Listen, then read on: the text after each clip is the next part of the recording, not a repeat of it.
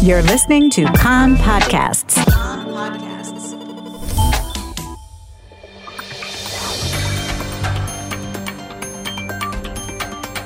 You are listening to the English language news of Kan, the Israeli Public Broadcasting Corporation.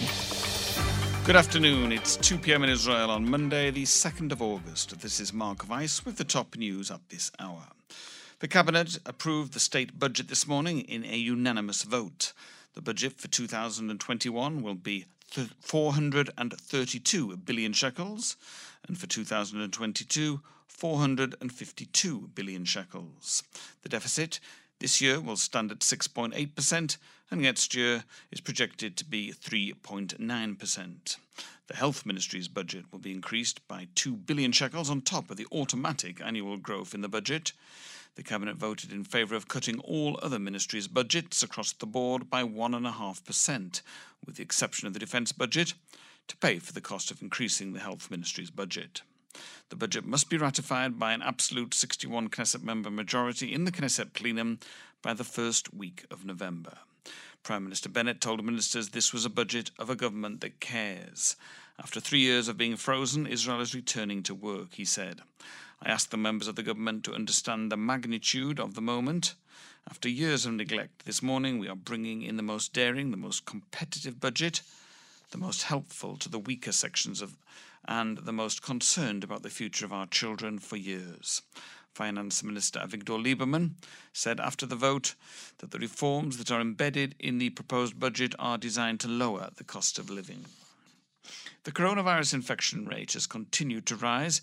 Yesterday, more than 2,100 people tested positive for COVID-19, and the percentage of positive tests neared the 3% threshold. The number of people hospitalised in serious condition also rose by 10 and stands as of this morning at 212. Yesterday, more than 30,000 people over the age of 60 received a third vaccine dose, joining the other 45,000 who were inoculated with the booster shot following the programme's rollout on Friday. Prime Minister Naftali Bennett hopes to have all Israelis aged over 60 receive the third booster shot by the end of August. Bennett spoke with CEOs of the 4 health funds and asked them to accelerate the pace of the vaccination campaign. Health Ministry officials said they believed that a real drop in the number of people who were hospitalised in serious condition would be achieved only if at least 1 million people were to get the third dose. Experts believe that people who receive the third vaccine dose will be between 3 and 6 times less likely to suffer from serious illness, if they become infected at all, than people who have received only 2 doses of the vaccine. Concerning the opening of the new school year on September the 1st, Health Ministry officials said they are opposed to the proposal to allow school children who have been exposed to someone with COVID-19 to continue to attend classes provided they can present a negative test result on a daily basis. That proposal was first put forward by a team from Sheba Hospital.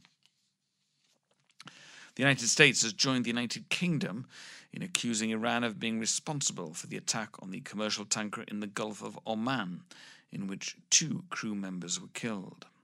U.S. Secretary of State Anthony Blinken said last night that Washington condemned the attack and was consulting with governments inside the region and beyond on appropriate response. A Kuwaiti newspaper reported that the US and the UK have given Israel a green light to act against Iran. According to the report, Israel is considering either attacking an Iranian port or a military ship. One option being considered by Israel is to attack the ship that served as the base from which the unmanned aerial vehicles that were used in the attack were deployed. The weather extremely hot over most of the country as Israel begins a prolonged heat wave that will last about 10 days.